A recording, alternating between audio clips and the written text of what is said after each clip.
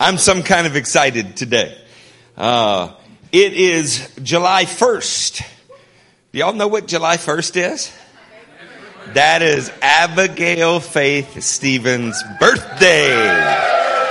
Come here, pretty girl. Today, instead of picking on your mama at the first part of the sermon, I get to pick on you. She turned 13 today. We're not going to have bad teenage years, are we? She's pretty, isn't she, church? But the way that we're really pretty is when we're pretty inside and out. Isn't that right? Why don't we have the elders come pray and bless Abby to have a beautiful and quiet spirit and a tenacious heart after God for her 13th birthday. Amen? Amen. You got on big girl lipstick now, huh? Everything's changing. Yeah. Let's pray for her, elders, if you don't mind.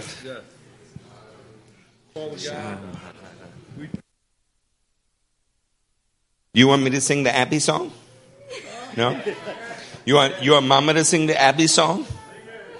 It's okay. I love you. You are a father's joy, and you're going to continue to be the father's joy. Amen. Well, y'all want to get in the word? Hallelujah.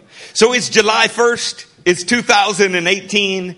Our message today is Resurrection, the Consequence of Faith. So while we're looking at this title today, this message today, we're going to start a series that is an eschatological series.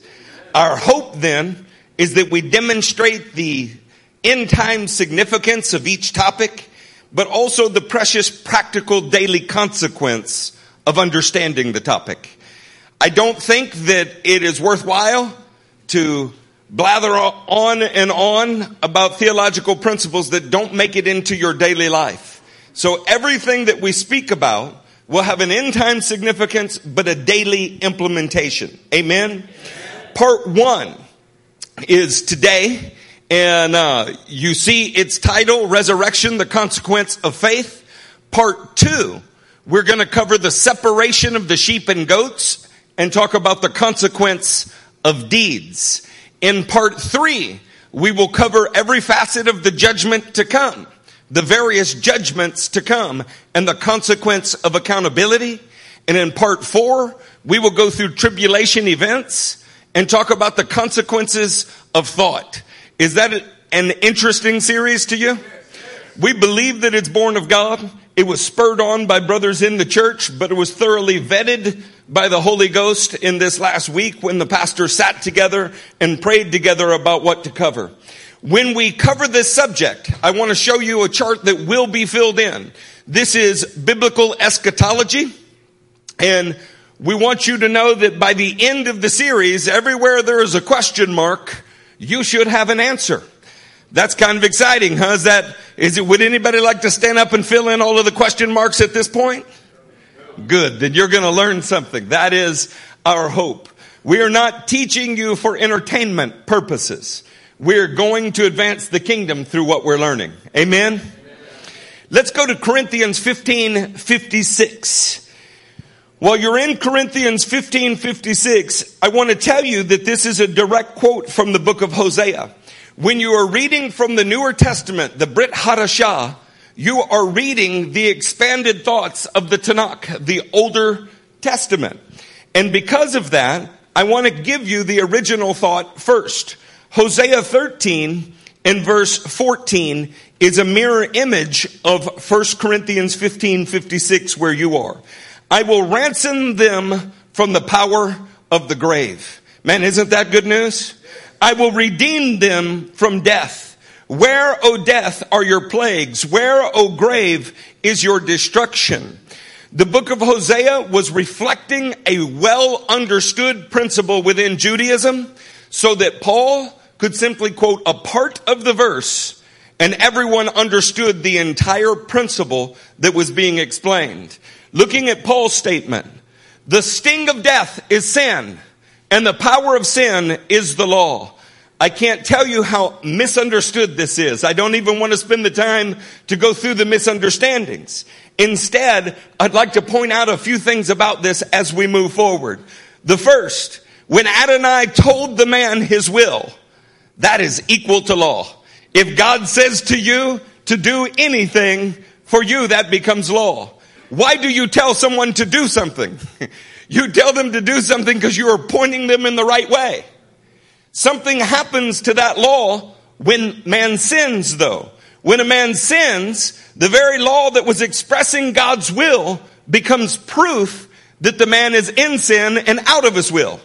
That's how something that was intended to be good for you becomes something that is pointing out negative attributes about you. The reason that this statement, the sting of death is sin and the power of sin is law, it goes like this. The reason sin is the sting of death is that you have completed your life when you've died. And if you have sinned, then you're outside of God's will. Doesn't that sting? When is the last time that you went to a funeral? They hire puppets to try to take away the sting, to pretend like someone was righteous that was not righteous. That really stings. It leaves the world without hope. Today we're going to discuss a hope that swallows up death forever. It's the hope of the Bible. It's not the invention of a pulpit. It's not designed to get you to an altar. It's not designed to get money from your pocket and into a plate. It's the hope of humanity. It is not something that builds institutions. It is God's answer to our problems. And it is the resurrection of the dead. Amen. You usually hear this topic once a year at Easter. Wait until you see the extent to which every portion of the Bible, whether the law, the prophets, or the writings, is inundated with it, surrounds it. It's so central to the hope of the Bible that if you remove it, the Bible is little more than a collection of wise sayings. We're going to begin in Genesis 3:20. Actually, I probably ought to summarize some events. So let's start in Genesis 2:16. Say there when you were there. In Genesis 2:16, and the Lord God commanded the man, you are free to eat from any tree in the garden. Is that a negative thing? I was just on a cruise. It looked like a NASCAR convention. It was kind of scary to me, honestly. I never saw so many cut-off jeans and not enough material involved in clothing before. You got a good picture of what the deck is like all over the ship. You know, the command you are free to eat is the kind of thing that unites people from every background. When the Lido deck opens on a ship and it's an all-you-can-eat buffet, lines of every shape, color, size, background, political orientation form immediately. Nobody goes, oh, I can't believe that you've given me a rule that the buffet is now open. Nobody does that. It's pointing you towards something that's good. The first statement that God ever makes after putting man in a garden is, you are free to eat. And then he puts qualifications with it. You are free to eat from any tree in the garden. And what's coming next? You are free to eat from any tree in the garden, but you must not eat from the tree of the knowledge of good and evil. For when you eat of it, you will surely die. You know, it was not necessary that God tell you what happens. That was a benefit. It was not necessary that he tells you the consequence of your action. It should have been enough that he simply said, just don't. I remember watching a young man come and flirt with a single girl in the church, and you know, she just looked right at him as he opened his mouth and said, just don't.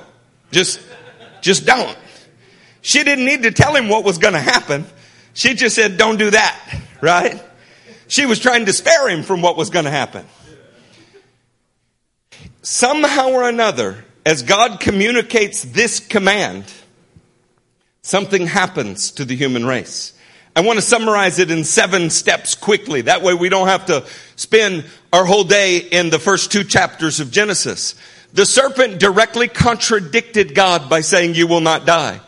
In other words, the serpent sins before anybody else does by saying what God said would happen will not happen. Can somebody say that sin? The second thing, The woman was tempted and collapsed under the pressure. When told that God is not telling the truth, she buckled and she sided with an enemy. She in turn presented it to her husband, who also sinned. God prescribed a curse upon the serpent and warfare between the serpent and the offspring of the woman. How many sermons have you heard on that in your life? Warfare between these two. The serpent received a curse. You know who didn't receive a curse? The woman. The man. Neither one of them did. In fact, God prescribed adversity for the woman in childbearing for a purpose. The hope was that because what he was asking her to do was difficult, she would rely upon him, which is where she had made a mistake. God also cursed the ground, not the man, but the ground, and prescribed adversity for the man in his labor. Lastly, maybe most importantly, when Adam heard that the ground was cursed, when he heard that the snake was cursed, but that adversity in their life was for a purpose. Somebody say adversity is for a purpose. He had the most unusual reaction. Can you imagine that you're before a judge about to be sentenced and you start jumping up and down for joy when you hear the sentence? See, man is told that if you do this, you will die. And watch what Adam does in the very next passage, Genesis 3:20. Adam named his wife Eve. Hey, Ibrahim, is that good news? Yeah, man, you have literally a 6,000-year-old tradition going. Adam named his wife Eve because she would become the mother of all of the living. This is such a clear and present promise in the scripture that the contradiction ought to cause the reader to engage the text in a new way. The phrase in Hebrew is Em Kal Chai, mother of all that is alive. This doesn't mean that she's just going to have children. It means that on the day that death was promised to mankind, Adam heard a different promise. He heard a remedy for death. Somehow or another, I'm warning you up front, Christianity has greatly drifted from the promise that the Bible develops as a remedy for death. How many of you want to go to heaven? Remember that. Remember that you put your hand up. I also want to go to heaven if I die before it gets to me. Having said that, he does not look at the woman and say, hey, you're going to die, but good news. In these 3 steps, you can be guaranteed an eternal life on some other planet. He never says anything like that. In fact, what you're going to find out is the resurrection of the dead is the eternal life that the Bible promises. I want to begin to prove that to you. I want to show it to you most in the law, where I think you'll have the hardest time finding it. And then in the prophets, where it's stated so explicitly. I won't show you 35 scriptures, because if the one I show you doesn't do it, then the 35 wouldn't either. And then also in the writings. And I want you to notice where the hope of Israel is, and we will make practical application for this. Beginning with Genesis 17:8, we're speaking about Abraham now. The whole land of Canaan, where you are now an alien. What was Abraham? An alien. Anybody want an alien status? Where you at, Carlos? Carlos is with us till at least December of 2019. There is a kingdom that is above the kings of this age. There is a rule that is above the order that we are seeing going on in the natural order of things. But the kingdom that is above and the order that is above is headed this way. It will be established on earth, and the knowledge of God will cover the entire earth, even as water covers the seas. In Genesis 17:8, the whole land of Canaan, where you are now an alien, I will give as an everlasting possession to you and your descendants after you, and I will be their God. When Jews heard this, starting with Abraham, who is not yet called a Jew, just a descendant of Eber, he knew something had to be true. You may see how many generations of your family. Maybe you get to see your son and your grandson and your great-grandson. Anybody in the room got great-great-grandchildren that you have alive? Okay. Very often we don't get past the fourth generation. How does Abraham, along with all of his descendants, inherit the land that God is giving them? See, he didn't inherit it in his lifetime. Neither did his descendants inherit it in their lifetime. To this day, they do not possess all of the land that is promised them, but they are promised to receive it, Abraham along with his descendants, and that it will be forever. This promise is restated. By the way, in the same promise it says, I will be their God. There is a day coming when not only will Israel be a nation ruling the land that God has given them with Abraham in resurrected bodies, but also God will be the God of every one of them. This promise goes all the way back to Genesis. In Genesis 26, going to Isaac, his son, stay in this land. This is verse 3, for a while. Stay in this land for a while, and I will be with you and I will bless you. For to you and your descendants, I will give all these lands and will confirm the oath I swore to your father Abraham. Who is the promise given to? Abraham. And it's being restated to Isaac, but the fact that Abraham dies doesn't take away the oath. Are you seeing how the train of thought develops? If something's promised to your great-great-grandfather and it didn't happen and it has to happen alongside you, then there yet remains that promise in the future. That's how the thought goes. I will make your descendants as numerous as the stars in the sky, and I will give them all. Say all these lands, and through your offspring, all nations on earth will be blessed, because Abraham obeyed me and kept my requirements. What was the requirement on Isaac? See, Abraham already had the promise. Isaac was a recipient of it.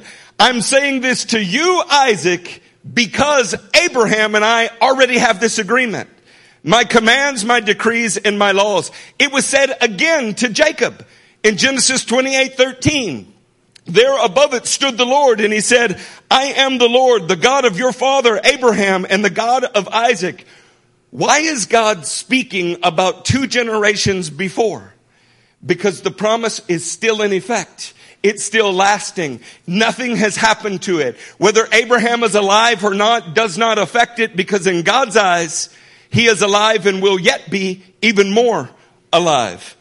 I will give you and your descendants the land on which you are lying. Your descendants will be like the dust of the earth, and you will spread out to the west and to the east, to the north and the south. All peoples on earth will be blessed through you and your offspring.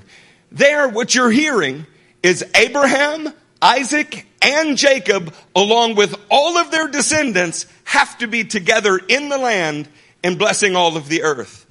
Friends, that's never happened. It's never happened, and it is the hope and the promise that the Bible lays out, beginning with Israel. Abraham was not told, believe this and you will go to heaven. Isaac was not told, believe this and you will go to heaven. In fact, some of the finest Bible scholars I've ever known, young, smart men, researched every single reference for the word heaven or heavens today, and could not find a single statement in the Tanakh that says die and go to heaven. Not one time. And yet this is all we tend to hear in church, isn't it? Hey, believe on Jesus, and when you die, you'll go to heaven. What if that is not what Jesus taught people to believe on? Would that be problematic for the church world today? When you aim for something other than what God has aimed at, you often get results that God didn't intend. I want to read to you a first century commentary on the life of Abraham, Isaac, and Jacob. Would you like to see a first century commentary on Abraham, Isaac, and Jacob? You can find it in the letter to the Hebrews. It's Hebrews 11 and verse 17. And listen to how this is said, so that you don't think that I'm stretching the bounds of a scripture. By faith, Abraham, when God tested him, offered Isaac as a sacrifice. He who had received the promises was about to sacrifice his one and only son. Put that in perspective of what you've heard. He and his descendants are supposed to inherit the land together forever. And now he's being told to kill his only descendant? Can you imagine how hard that would be? Even though God had said to him, it is through Isaac that your offspring will be reckoned. Abraham reasoned that God could raise the dead. And figuratively speaking, he did receive Isaac back from the dead. In the first century, they understood that Abraham's faith was in the resurrection of the dead. They understood that Isaac's faith was in the resurrection of the dead. They understood that Jacob's faith was in the resurrection of the dead. If you go with me to Israel, we will go and stand at the cave of Machpelah, and you will still see that people from all over the world come to see the one place that Abraham bought in his lifetime. A marker where his body went in the ground because he was going to come out of the ground in an eternal state. You cannot find any monument to Abraham's hope to go to heaven. Is that surprising to anyone here? Because I don't hear it preached very often in other places. Have you heard your entire life that if you just believe these three things, you'll go to heaven? And that is the point in most people's mind about Christianity. Let's look at Genesis 50, and then we will begin to move more quickly. In Genesis 50 and verse 24. Then Joseph said to his brothers, I am about to die so that I can go to heaven. Not what he said? Are you sure? Does anybody have a 2018 comic book version of the Bible that you bought at a local Lifeway? No? I just want to make sure we're reading from the same text. Then Joseph said to his brothers, I am about to die, but God will surely come to your aid and take you up out of this land to the land he promised on oath to Abraham, Isaac, and Jacob. Do you hear the repetition? And Joseph made the sons of Israel swear an oath and said, God will surely come to your aid, and then you must carry my bones up from this place. Joseph was so sure that there would be a resurrection of the dead that after he was dead, he cared very much where his bones resided. Have you ever seen people argue about what happens to, at a funeral? My father-in-law was here earlier, and because of an illness, he had to step out. He prescribed exactly what he would like to see done at his funeral. Every step. I mean, songs that I will never sing. Things that he does not want me to say or do because he doesn't want to draw attention to himself. Like, don't stand up and say these kind of the things that we're going to do, no matter what. You know why? Because his life will already be over at that point. And I'm going to tell people about the way that I loved him. I'm going to tell people about the godly legacy that he left. There's no question that's going to happen. But he prescribed to me in great detail what must be done and could not be done at his funeral. You know what I did? I sat there and smiled and shook my head and said, it'll be all right because you'll be dead. Why would you care what happens to your bones after you're dead? Because he knew death was not the end of him. He knew that he was not being transported to some other planet called heaven. What he knew would happen is the very same bones that went in the ground would come out of the ground transformed. Joseph knew that. They carried his bones for 40 years in a desert. Do you know how awkward that must be? Hey man, what are you carrying? No, I got Joseph duty this week. There's such a message in this for Christians, though. Not long ago, maybe a couple years ago, I read an article and then I went to see the actual tree. There was a Judean palm seed called the Methuselah palm seed. It was 2,000 years old and discovered in an archaeological dig. And when they planted it in Israel, Methuselah sprouted and is a tree bearing fruit today after having lied in the dirt for 2,000 years. What is nature teaching you? What is the Holy Scripture teaching you? If you carry around a promise, although it looks dusty, although it looks dead, God is able to make it come to life again. Your life is not about being transported out of your problem and into a better place. Your life is about being transformed through your problem. That our God faces death in the eye and says, I am big enough to overcome this. He is not trying to teach you to escape from difficulty. He is teaching you to transform the difficulty around you into something that is glorious. Abraham was never looking for a way out. Isaac was never looking, I'm just leaving this old stinking world behind. He believed this world belonged to him. He believed he was God's agent on the earth to change this world. And so did Jacob, and so did Joseph.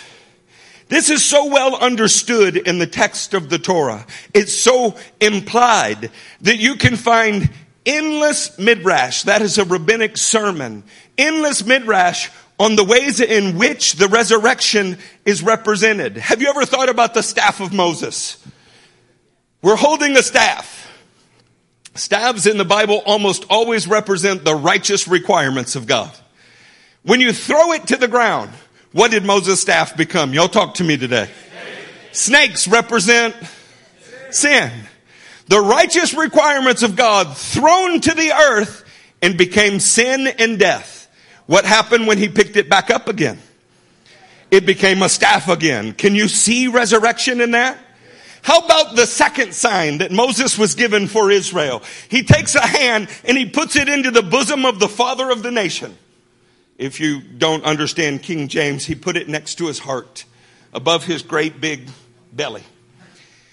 And when he put it there and pulled it out from the presence of the Father, it became leprous. But when it was drawn back to the presence of the Father, it became white as snow. Do you see that? Do you remember what the third sign was? It was when he took water and he poured it on the ground and it became blood. He was teaching you what would be necessary for the other two signs to be completed. See, throughout the Torah, the theme is resurrection. You know what you will never find?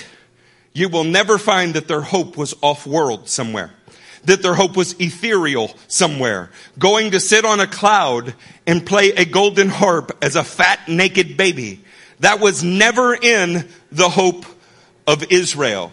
Have you seen that hope displayed in churches, though?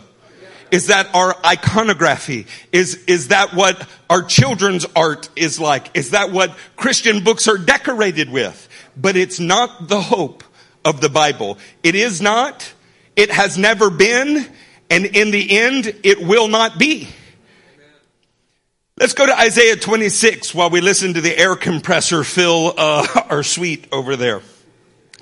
When you get to Isaiah 26, discover the 18th verse and land on it with me. Rob is there. Are you getting there, Joe?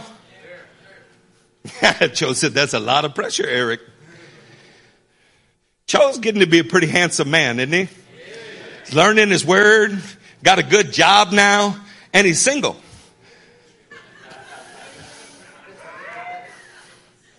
It's going to be a good year, Joe. Abimboula's trying to beat you to the punch, though. Wherever your hopes are, no matter how beaten, no matter how tattered, you may be carrying them around so long that the bones have even fragmented. God is able to put them back together. That is the hope of the Christian life. That's the hope of Judaism. Sometimes you're pulverized by the world to the point that you can lose the hope that you started with. You might even adopt another, like if I could just get the right kind of job. If I could just get the right kind of home. If I could just, become like a doorkeeper in heaven, then I would be satisfied. This is an insult to your design. You were made to rule this planet. You were made to be princes with God on this planet. You were made to spread his image to every corner of the globe. No part of you was designed to live in an ethereal spirit world any more than a goat was designed to be a great white shark. This is removing you from the environment you were created for and supplanting your call and design and putting you somewhere else. And it is an insult to the design of the Bible. Are you in Isaiah 26? Verse 18. We were with child and we writhed in pain, but we gave birth to the wind. We have not brought salvation to the earth. We have not given birth to the people of the world. Can anybody feel despair gripping the audience? Man, anybody married in here? Is it incredible how the right word from a beautiful, loving spouse like the one that I've got? I mean, that's Jennifer if you don't know her. She's the pretty blonde on the front row. She's a grandma now. A really sexy grandma. I got to tell almost everybody on the boat that. And it's interesting to see how people react. The only thing funnier is when you tell them that you're a pastor after they've been talking for 20 minutes. That is so much fun. It brings a certain joy. They actually look for a life raft to just jump off the ship, you know. Some of them will probably look us up and watch this sermon based on our conversations. Have you ever noticed that when you really have a lot of hope in something and there's an assault on that, like, I don't know, husband, you just had your mind on your beautiful wife. You were so excited about going out to dinner or whatever it might be. And you slip into an argument and something yucky gets said. It is like thousands of pounds on your chest. You would gladly fight with a whole football team to not feel what you're feeling. And to say you're sorry or to repent or to even comprehend what it is that you have done that evoked this seems beyond your grasp. That is exactly how Isaiah is feeling right here. We've strained. We've tried. We had all of the labor pains. We did the work. And it didn't work. Come on now, you don't feel that way about any of the promises? You didn't fight for a healing and not see it? You didn't fight for an inheritance and not get it? You didn't labor for somebody in the kingdom and not see the payoff? See, when your hope is otherworldly, then you just want to get there. When your hope is resurrection, you're like, I may not have seen it with my eyes in this world, but in the world to come, which is the same ball of dirt, I will see that healing. It teaches us to persevere. It teaches us that it's not over yet. Somebody say it's not over. It's not over. Single ladies, say it with me. It's not over. Say it louder. It's not over. I want to hear it from every side of the room. It's not over. You're not allowed to give up on God. If He's promised you something, He's the God that raises the dead. The fact that the world has beaten you, has pulverized your promise, and you're carrying around that hope like a dead man's bones, does not mean that God will not bring it to life. That is the hope that our faith is bound to, is tied up in, is permeated with. Verse 19, Isaiah makes his turn. But your dead will live. Could there be a more fantastic statement in all of the Bible than that? How dead is your promise, but your dead will live. How dead is your situation, but your dead will live. When you think there is no hope for your spouse, the dead will live. When you think there's no hope for you, the dead will live. When there's no hope in the world around you, the dead will live. It is the answer to despair. Do you know what is not an answer to despair? Transport me from this problem. Put me anywhere else. Lord, change my environment. You'll carry despair wherever your new environment is. We started in a pretty good environment, huh? You're free, man. All you can eat buffet. Just stay away from the one area marked off over there. That should have been no problem. But death and sin made it a huge problem. But your dead will live. Their bodies will rise. What will rise? What will rise? Oh, come on now. You're going to hear many different theories about the resurrection of the dead. Notice that the prophets clearly say your bodies will rise. Not your spirit, not your nefesh, not your psyche, not your soul, not the thought of you, not the legacy of you. Your body, your physical body will rise. But your dead will live, their bodies will rise. You who dwell in the dust, wake up and shout for joy. Your dew is like the dew of the morning. The earth will give birth to her dead. What you were hoping for just a nation, God is going to do for a whole world. See, in this prophetic passage, we have a promise that the hope of Abraham, Isaac, and Jacob was not only alive, it's alive for more than they realized. For the entirety of the world, there is a hope of the resurrection. Do you miss somebody that went on before you? Do you hope to get to heaven so that you can see them again? All of those are sweet thoughts. And I'm not saying that some of us won't. But I'm saying that is a temporary way station because heaven is headed this way. They will rise upon the earth. Look at Job 19 to hear Job say it. Now we've gone law, prophets, writings. When you get to Job 19, proudly say you're there. Come on, Nolan. Job 19 in verse 25. I know that my Redeemer lives. Why was it ever a question? What is Job contemplating? What has Job gone through that pulverized him and beat him and made him feel like a bag of bones? Why is he worried about whether or not his Redeemer lives? Because he needs him and it looks as if he's nowhere to be found. I know that my Redeemer lives and that in the end, somebody say in the end, he will stand on the earth. And after my skin has been destroyed, yet in my flesh I will see God. I myself will see him with my own eyes. I and not another. Oh, how my heart yearns within me. Tell me that Job's hope was not in the resurrection. In this passage, it's possible to see the resurrection of the Redeemer. Some question as to whether or not he's alive. But I know that he's alive and he will stand on the earth. Some question as to not whether you will live. But I know that I will live and with my own eyes, not somebody else's eyes. Even though my skin is destroyed, I will stand on the earth with him and see him.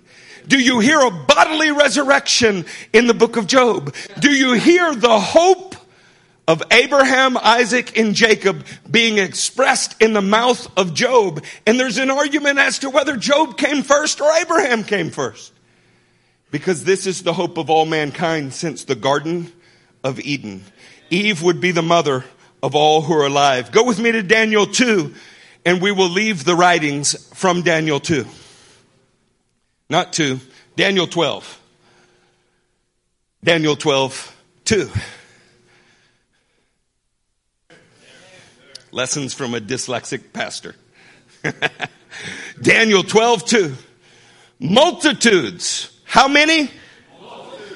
Who sleep in the dust of the earth will awake. Some to everlasting life.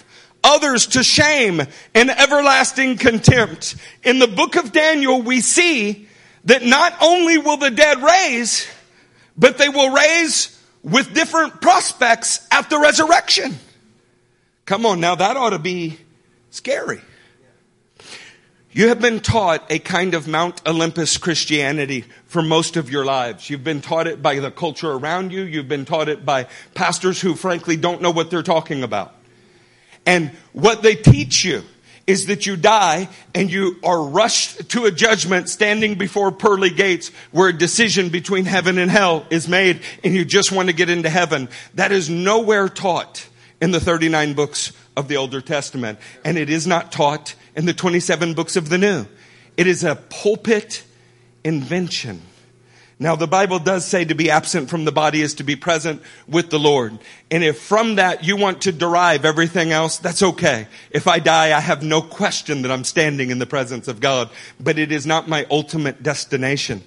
In Daniel, what we see is that eternal life is always focused upon the state of your actual body for eternity. That's what it is. Eternal life always has to do with, after you are dead, what happens to your physical body for an eternity. Say that with me. Physical body. That is not to say that it is not also spiritual. You want to see what that is like? Have a vision with an angel present. He is both spiritual, and if he hits you with his sword, you will be very much dead. Ask Sennacherib's men. Angels show up all of the time in the scripture in both physical and spiritual bodies. Nobody thinks of them as ghosts. They are real, tangible entities, and you will find out that is true with the resurrection of the dead. But I would like to bring this into the teachings of Jesus. Is that okay? Let's first address the Beatitudes. Jesus' sermon in Galilee on a mountainside. I've sat there, and I hope you'll get to sit there too. It's quite an interesting time to sit on a hillside with disciples and watch myriads of tour buses go to the wrong building. A building that people have spent millions of dollars on, when the actual spot is a pile of rocks that nobody spent any money on. It's very much like the kingdom. It's amazing that when men get involved, how strangely wrong things get. In Matthew 5 and verse 3, are you there? Blessed are the poor in spirit, for theirs is the kingdom of heaven. Somebody say of. Not in. There is a misunderstanding that has been propagated because of biblical ignorance. We have turned the kingdom of heaven into a kingdom located somewhere else called heaven. Of means the kingdom that is of the same substance as. It is a kingdom patterned after. It is actually what Genesis was describing. We have God who is represented by the Spirit that is hovering over the waters, and he puts on the earth his agent to extend his rule. Jesus is teaching, blessed are those who are crushed, pulverized, broken in their spirit, for theirs is the kingdom of heaven. A kingdom that's king rules like things are in heaven. And that kingdom is being extended to the earth. Can anybody point to heaven? If you're in Australia and you point up, and you're in North America and you point up, are we at all pointing to the same place? This is lunacy when it comes to it. We're speaking about a king's dominion. We're speaking about the rule and the reign of a monarch. We're not speaking about the dark side of the moon or something on the other side of Pluto or anything that they may tell you on TV to get you to give money for their $54 million jet. What I'm stressing to you is that the goal of Christianity is not about a location. It's about a relationship. We are striving wrongly when we are striving to be in a place called heaven. We are striving rightly when we are in accord on earth with the principles of heaven. Does that make sense to you? If you don't believe me, skip down 2 verses, land on the 5th verse, and somebody explain to me how you reconcile the location problem with Matthew 5:5. Blessed are the meek, for they will inherit the earth. Well, how's that going to work out? There are no meek people in heaven? Poor meek people got screwed. I'd have rather been poor. You see the problem here? It's because the meek and the poor or poor in spirit are essentially speaking of the same population. You are misunderstanding the location of the heavenly kingdom. It is on earth where man was given and man was always intended to rule. If you just can't wait to leave this old stinking earth behind, you're missing the promise of God. And the problem is thinking like that, putting your faith in that, has a consequence, a very real consequence. When something is not going well in one relationship, you will just look for another location. When something is not going well in your home, you will just look for another home. When something's not going well in your job, you'll just look for another job. Of course, if you believe that you were given ownership over what was put under your dominion and it was your job to transform it, leaving is not an option. There is no back door. There is no plan B. There is no escape route. You are put there as God's agent of change, and the kingdom becomes like yeast working its way through the whole loaf, not the constant search for a different bread factory. See, these things that we put our faith in have a very real world effect on how we face our daily trials. You may not be aware of it, but Jesus was quoting the 37th Psalm. In fact, almost every beatitude is quoting the 37th Psalm. I want to read you just a little bit of the 37th Psalm, verse 11. But the meek will inherit the land and enjoy great peace. Who said that? Jesus or the writer of the Psalms? The answer, both. How about 37:27? Turn from evil and do good. Then you will dwell in the land forever. How long will you dwell in the land? Forever. But when do you die and go to heaven? See, that was not within the framework of biblical faith. How about 37:29? The righteous will inherit the land and dwell in it forever. Not within the biblical framework that you would simply fly away to heaven. That was nowhere in anyone's thought, nowhere in their minds, and cannot be demonstrated in Scripture. In fact, the word resurrection in the Newer Testament, anybody want to know how many times it appears? It's 40. It's almost like you're being tested with something. When you look at the 40 times, beginning with Matthew 22:23, which we're not turning to, and ending in the book of Revelation with chapter 20 and verse 6, you find 40 occurrences and 40 verses. It's important that we understand that neither Jesus nor the apostles preached the hope of the Tanakh as a Greek myth. They were not looking to go to Mount Olympus. What they were looking to do was inherit the land that Abraham, Isaac, and Jacob were promised. They wanted to be in bodies that did not have the death problem. When you examine all 40 references in the Bible, it's New Testament, what you find is that there's 28 of them that do not relate to Jesus. In other words, of 40, 28 are speaking about the resurrection in general. That there will be a resurrection of the righteous and the wicked, a resurrection in general. 12 of them are speaking of Jesus' resurrection or the resurrection that is found in Jesus. 40 times the Newer Testament is speaking of resurrection. 28 of those times, it's not talking about Jesus being resurrected at all, although there's a relationship to that. It's talking about you being resurrected. In the 12 times that Jesus is mentioned, most of them are saying, in Jesus, you will be resurrected. You know what you can't find one time in the New or Old Testament? Believe on Jesus, die and go to heaven. You will not find that phrase. Not in the Old, not in the New. You cannot even approximate that phrase. But we hear it repeated over and over and over. Now, if you're already offended with that thought, if you die, I hope that you go to heaven. If that's how you think about it. That you're enveloped in the cloud of witnesses. That you're in the very rule and reign of God. But the question is that somewhere else or was that always supposed to be here? And how are we surrounded by a cloud of witnesses that is heaven if heaven is somewhere else? Are you following me?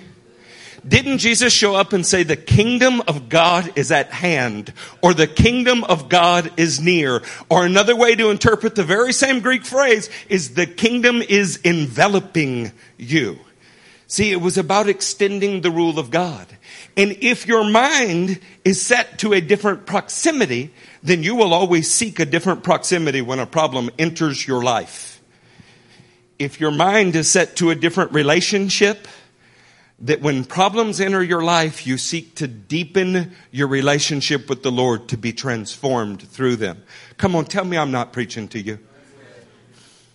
I know what it is like to be under attack. I know what it's like to just wish that you could step out of the ring for a minute. That's all you're ever going to hear me say about that. I know what that's like. That is not what we do. If you move, it's because God himself moved you. It's because God himself has said the season is not right for their transformation. And I'll transform you in a different way, in a different place. But we are not a kingdom of quitters. We're not a kingdom of ease seekers. We're not a kingdom that is simply looking for a train ride to some better, easier place. We're a kingdom of priests transforming everyone and everything around us. That is the hope of Christianity. I want to show you that in Acts 24. Acts 24, verse 14. You're there? However, I admit that I worship the God of our fathers as a follower of the way, which they call a cult or a sect. Paul was a cult leader too. I believe everything that agrees with the law and that is written in the prophets. I guess they're not abolished or annulled or otherwise set aside. And I have the same hope in God as these men. Who are these men that he's talking about? Are they not the Jews that are standing around him? Even the Jewish leadership that is not yet Christian. Christianity did not present a different hope than Judaism. That's a mistake. Paul said clearly, I have the same hope as they do. Christianity presented a different personage that you had to be in to achieve the hope of all mankind, which is resurrection. And I have the same hope in God as these men, that there will be a resurrection of both the righteous and the wicked. Paul had the same hope as Israel. Israel had the same hope as Abraham, Isaac, and Jacob. At no time does Paul say that he wishes he could die just to go to heaven. That's not what he taught about. That's not what he preached about. Nor did the other apostles. Watch it in Acts 17 and verse 18. Say there when you're there. Just turn a few pages to the left. A group of Epicurean and Stoic philosophers, 1718, began to dispute with him. Some of them asked, what is this babbler trying to say? Others remarked, he seems to be advocating foreign gods. They said this because Paul was preaching the good news about Jesus and, somebody say and the resurrection. Notice he's not preaching the good news of Jesus' resurrection. He's preaching the good news about Jesus and the resurrection. That's because you cannot be resurrected from the dead unless you are obedient and following Jesus Christ. But what is being taught and what we have believed in all too many instances is that belief on Jesus constitutes going to heaven. That is not what they were preaching. They weren't preaching it at the end of Acts. They weren't preaching it in the middle of Acts. Let's look at the beginning of Acts. Acts chapter 4 and verse 2. Keep turning to the left. They were greatly disturbed, speaking of Jewish leadership, because the apostles were teaching the people and proclaiming in Jesus the resurrection of the dead.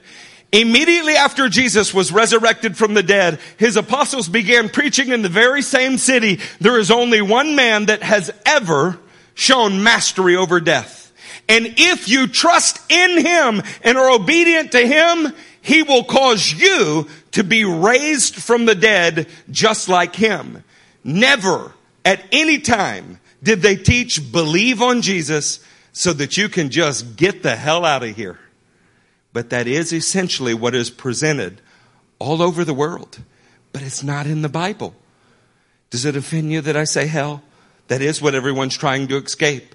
They would rather leave everybody else in hell so they can go to heaven, when our job was to transform that which had become hellish into something of heaven.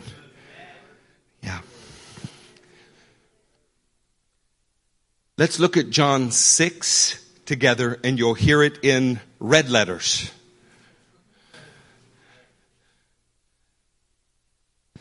John 6, verse 40.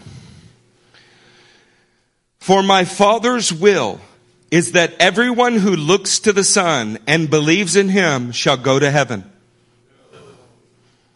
For my Father's will is that everyone who looks to the Son and believes in him shall have eternal life. But Eric, isn't that just heaven? What's the rest of the phrase say? And I will raise him up at the last day. What does eternal life look like? Being raised from the dead in a body that will never die. Jesus Christ had eternal life when he was not standing in another location. He was standing on the earth, raised from the dead. A body that cannot die. A body that the Bible says was indestructible. He was in eternal life while he was standing resurrected, still with his feet in the sands of Israel. See, eternal life is not somewhere else. Eternal life is right here. It begins right now with the redemption of your very spirit. The mastery of your spirit over your soul, and your spirit and your soul seeing your body transformed at the redemption of our bodies. How about John 6:44 while you're there? Just hear Jesus repeat himself a little bit so I don't feel alone in the room. No one can come to me unless the Father who sent me draws him, and I will raise him up at the last day. Why is he saying that? Why doesn't he just say, and they will go to heaven? Because they had no concept of that thought process at all. It's a Greek corruption. Another way to say it, it's a Hellenization. You could have fun with that word if you wanted to. John 6:54. Whoever eats my flesh and drinks my blood has eternal life. Some have made that eating and drinking a cracker. But that's not what he's talking about. Eternal life is followed by this phrase, and I will raise him up at the last day. Tell me, saints, do you not hear 3 times in one chapter Jesus say eternal life is the same as being raised up? Do you hear it? Do you want me to keep going on that thought, or can we move on? Can we move on? Being raised up at the last day is eternal life. When are you raised up? At the last day, which begs the question, last day of what? The last day of this age is something that the Jews call the day of the Lord, Yom Yahweh. The day of the Lord has to do with the appearance of Jesus Christ. It's the last day of this age. In the coming weeks, we will go through great lengths to prove that to you, to show that to you in many, many different passages in many different ways. But the last day is not the last day of our existence, because remember, we exist eternally. The last day is not the last day of God's existence. He exists eternally. It's the last day of this age as we know it, because we will forever be transformed here on the earth. Does that make sense to you? Hear it in Revelation 20 and verse 4. Leave that there if you don't mind. I see people taking pictures. You're going to see it a lot more in the weeks to come. Revelation 20 and verse 4. I saw thrones on which were seated those who had been given authority to judge. And I saw the souls of those who had been beheaded because of their testimony for Jesus. That's an interesting way to die. Who is still beheading people all over the planet today? How about that? And because of the word of God, they had not worshipped the beast or his image, and had not received his mark on their foreheads or their hands. They came to life and reigned with Christ 1,000 years. The rest of the dead did not come to life until the 1,000 years were over. This is the first resurrection. Blessed and holy are those who have part in the first resurrection. The second death has no power over them, but they will be priests of God and of Christ, and will reign with him for 1,000 years. This passage lets us know that there is a first resurrection, but there is also a second resurrection, and they are 1,000 years apart. I didn't invent that. I didn't make it that way because I wished it to be that way. That is how John received the revelation of Jesus Christ. And it involved seeing Daniel 12 verse 2 with 1,000 years in between the resurrection of the righteous and the resurrection of those who were rising to shame and contempt. Praise God that John saw it, that Jesus sent an angel to bring it to him, because it helps us understand what we're pointing at. You are not waiting to die and go to heaven. You are being transformed, transforming the world around you. And even if your body dies, even if they have coded and given up on you, you will live again. If you're in this room, then most of you have known Dee Dee Richards. We watched Dee Dee die and watched Dee Dee come back to life and stayed alive long enough to go a week and say goodbye to every one of her family members, to worship, to hug and kiss her husband and say goodbye, and transition from this life into the very presence of God while her body waits to be renewed. You got to know her. You got to see that.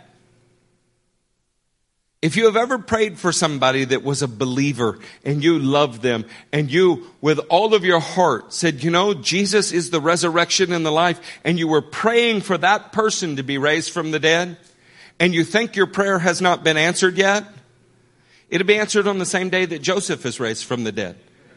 It'll be answered on the same day that Abraham is raised from the dead. It'll be answered on the same day that Isaac is raised from the dead. It said, well, they prayed and it didn't work. No, you just have to stand in faith until that day. If you've ever stood and prayed for the healing of a believer and you're like, this is supposed to work, why is it not working? No, it will work. It will work on that day.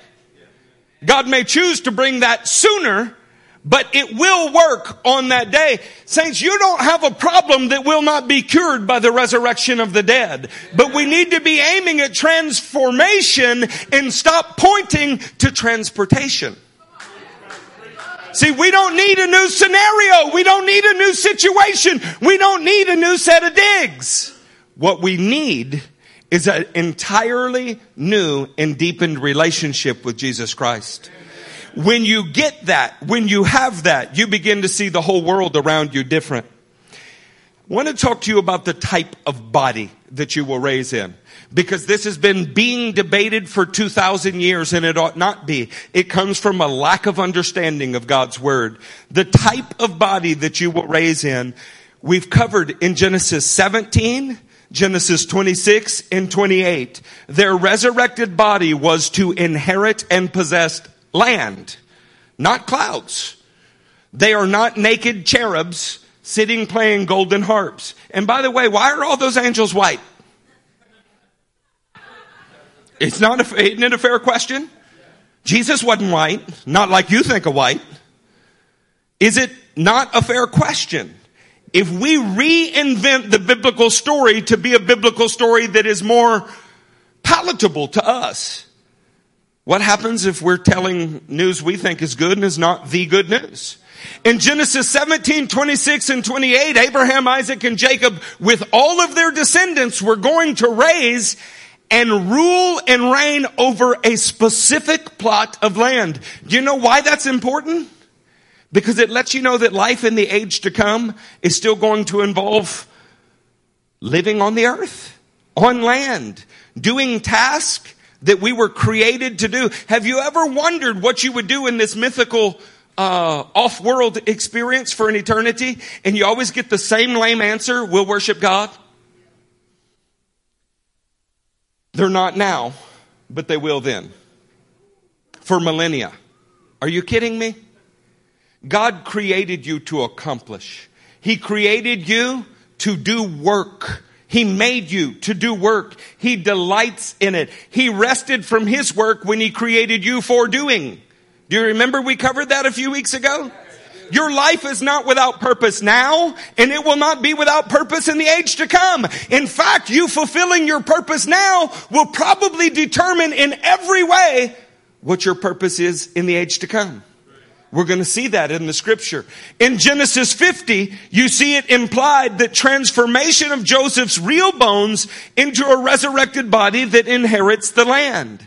Right there you have 17, 26, 28, and 50 all in one book that are pointing to a resurrection that involves someone standing on the earth and ruling over a certain group of land. Isaiah 26 requires the earth to give birth to the dead and uses the phrase, their bodies will rise. Not they're going to receive some new spirit body and be a ghost. Their bodies will rise. Do we have the right to change Isaiah? Whatever is written after Isaiah must be understood in the light of Isaiah.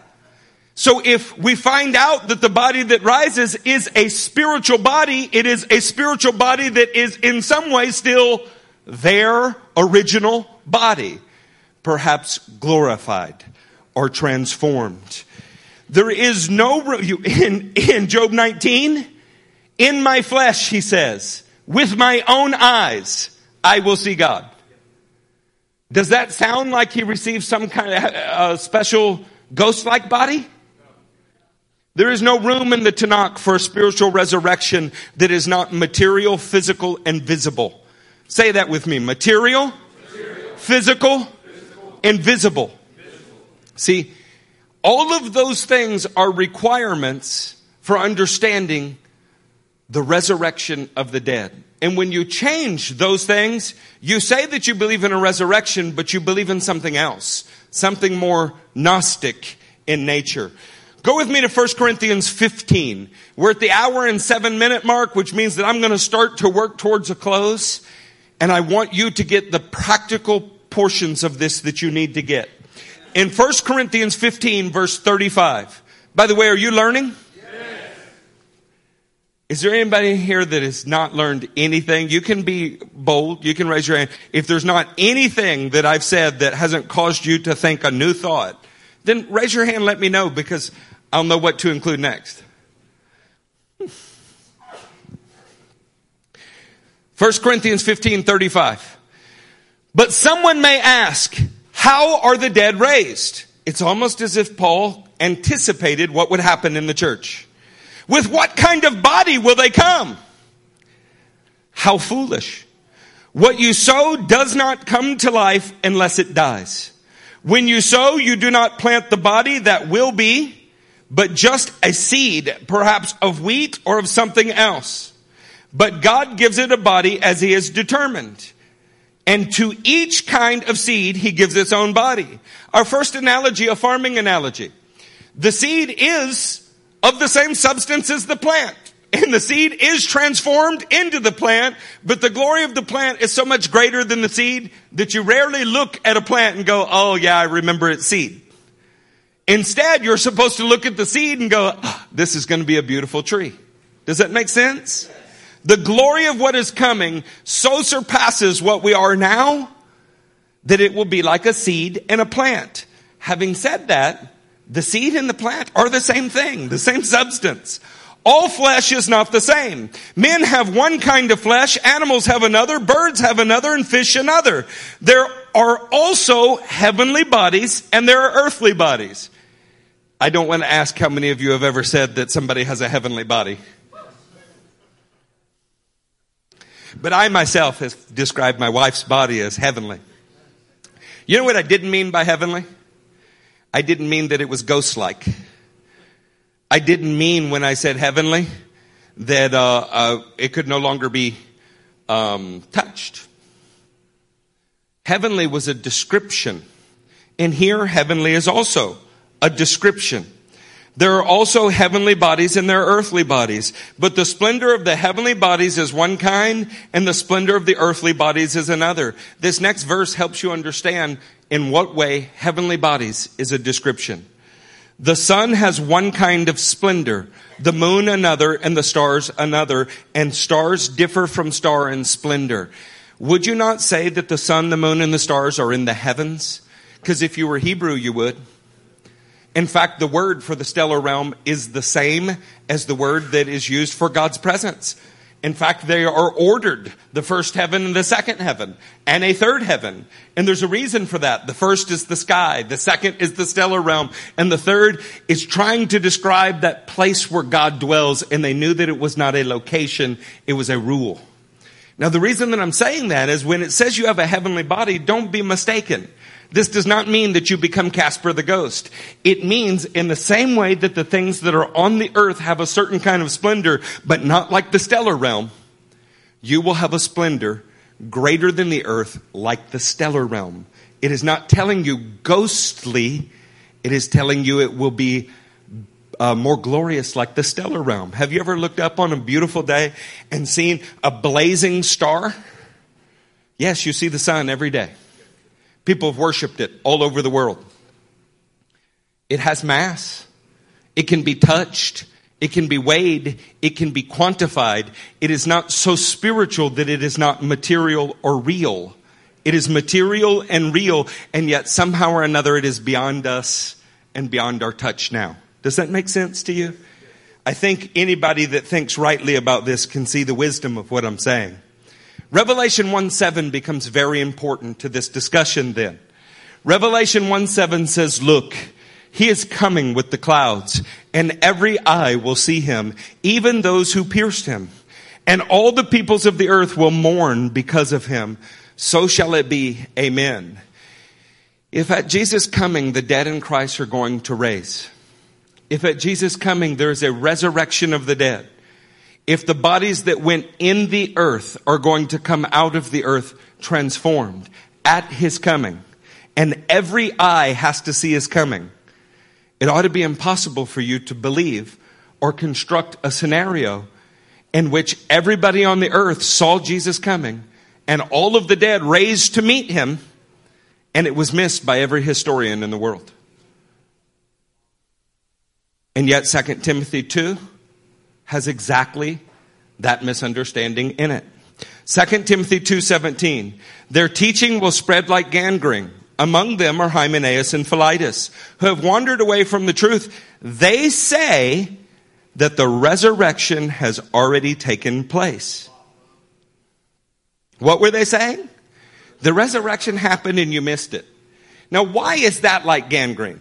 It's not like gangrene because they're overtly evil. That's not the point. The point is, if the resurrection has already happened, there is no hope left for Israel. There is no hope left for the rest of the people. We are living only to live. If there is no resurrection of the dead yet in our future, then you're in a damned physical body forever. And maybe that's why we're inventing heaven stories. We've misunderstood the importance of the resurrection, of transformation, and we're looking for a new location. You don't get a new location. You get a transformation, and it's already begun in you.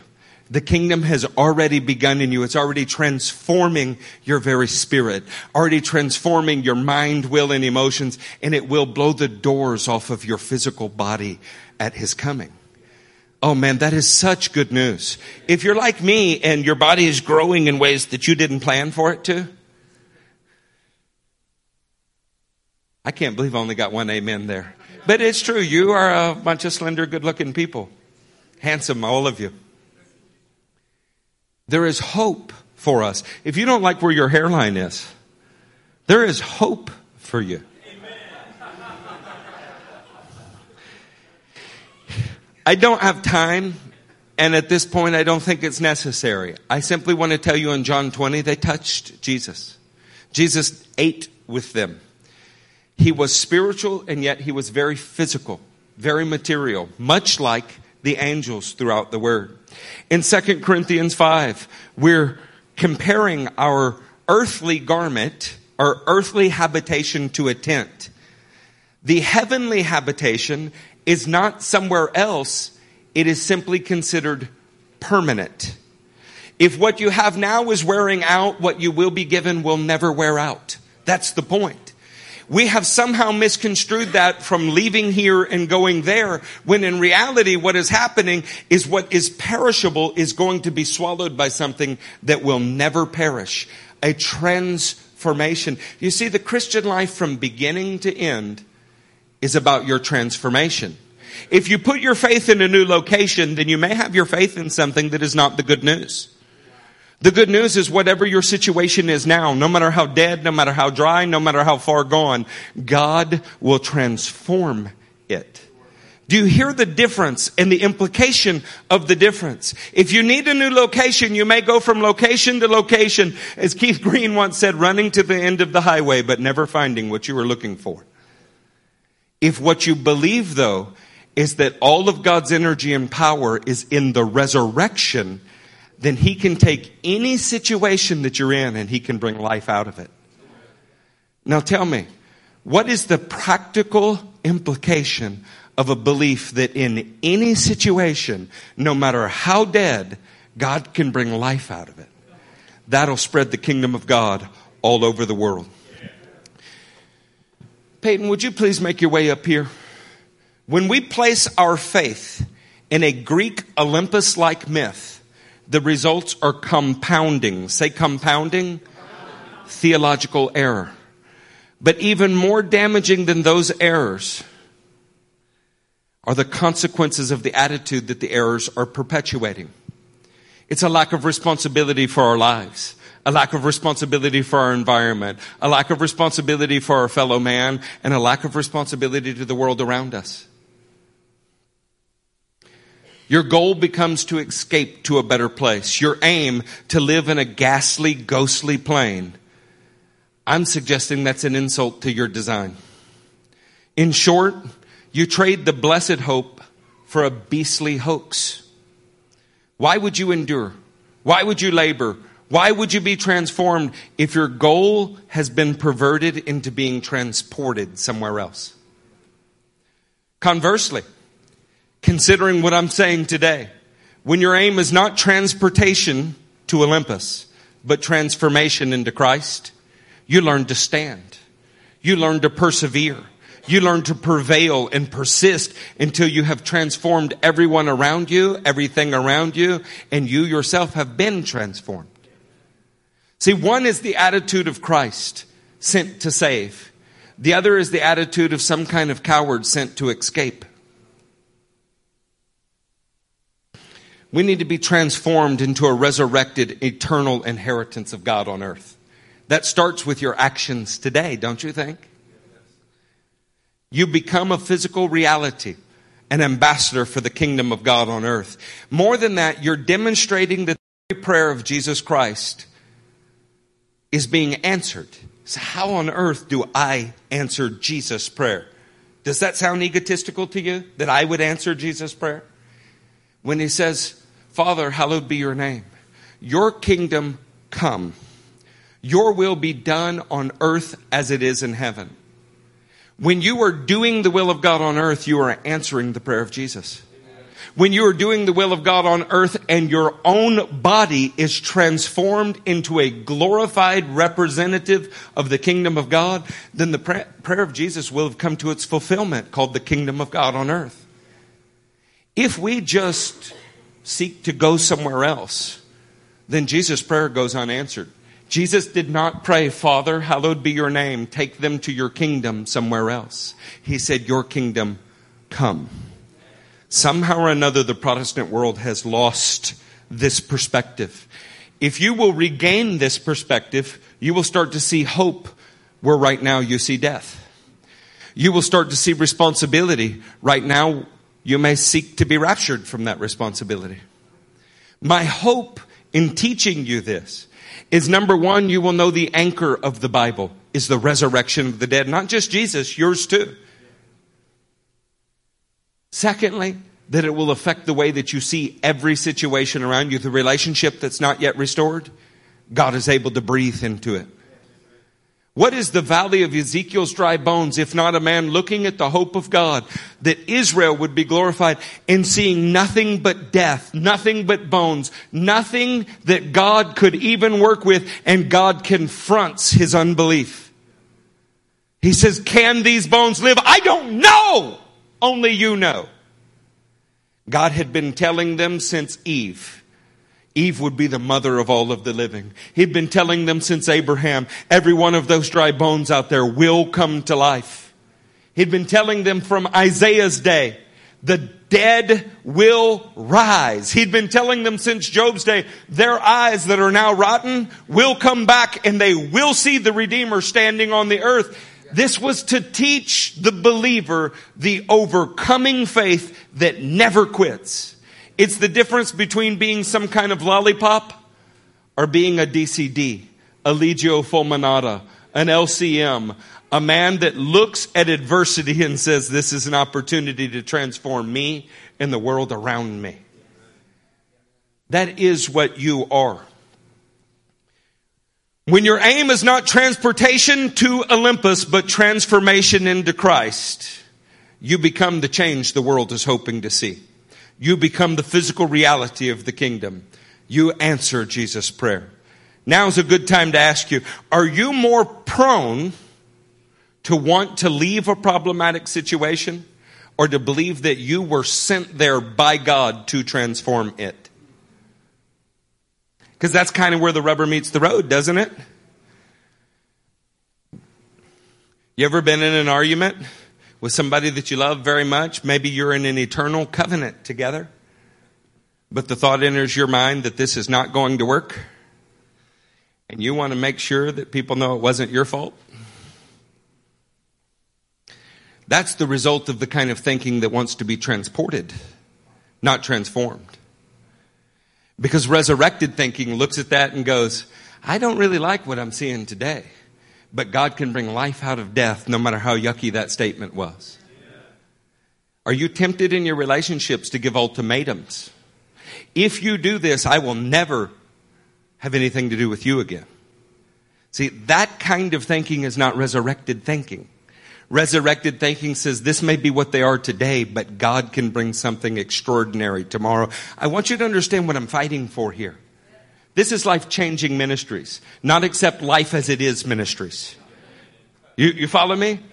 You know that we don't pat you on the back and feed you cherries here. Well, the other side of it is we believe that you become more every day that you're in the kingdom. You are not biding time until you can catch a greyhound somewhere else. When we begin to think like this, no problem becomes unsolvable. Nothing becomes too... Are you more prone to wait to act because the Lord will fix it all in the end anyway? See, that is being negligent or derelict in your duty. You were put here to change it, not put here to wait until someone else does. Have you pacified yourself with non-biblical axioms? All that matters is that we get to heaven. You know how many times in a day I hear that as a pastor? Sometimes I get the addition to it. All you really got to do is just believe. Everybody who says that to me is someone that would never understand James when they met him. I will show you my faith by what I do. I don't believe that the man who says all you have to do believes at all. He just speaks. He's waiting to be transported somewhere else. If you believe, you know what you'll do? Be transformed and transform everyone around you. It will show up in your actions. So when I'm telling you these things, it's because my hope is that you will begin to breathe life into situations that are hopeless right now. Our church has been attacked by despair. Our church has been attacked by adversity from the enemy. We are actually losing people we're not supposed to lose, and I know that. I don't mind losing ones we're supposed to. I mind very much losing ones we're not supposed to. You know why, though? Because somewhere in the fight we got discouraged and we began to look for an easier road. There is no easier road. There's one kind of Christianity. There's been one hope. It's always been one hope. And it looks at the worst situation on earth, a Holocaust, if you will, and says, I will survive this one way or another. And I will never bow my knee to this world. That's what we're fighting for here today. I pray that you hear the Spirit telling you, whatever your situation, You don't have to accept the circumstances. God will not take you from the circumstance. John 17, my prayer is not that you take them out of the world, but that you protect them from the evil one. He will protect you through the circumstance, and he will do what no one thought could be done, like moving a deportation date, like healing a baby. Like, can I tell you God is with you? Can I tell you that he wants to change every detail that is opposing you? But it requires you trusting him to do that. The last thing that I want to say to you is the only people that will ever inherit the kingdom. It's Matthew 7:21. Not everyone who says, Lord, Lord, will enter the kingdom. Only he who believes the right things. Not everyone will enter heaven.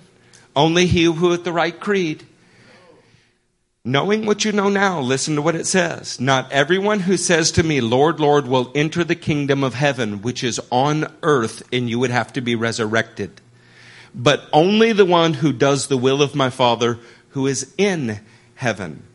Your resurrected body will reflect your obedience here on earth. And you cannot enter into eternal life without striving to transform yourself and the world around you now.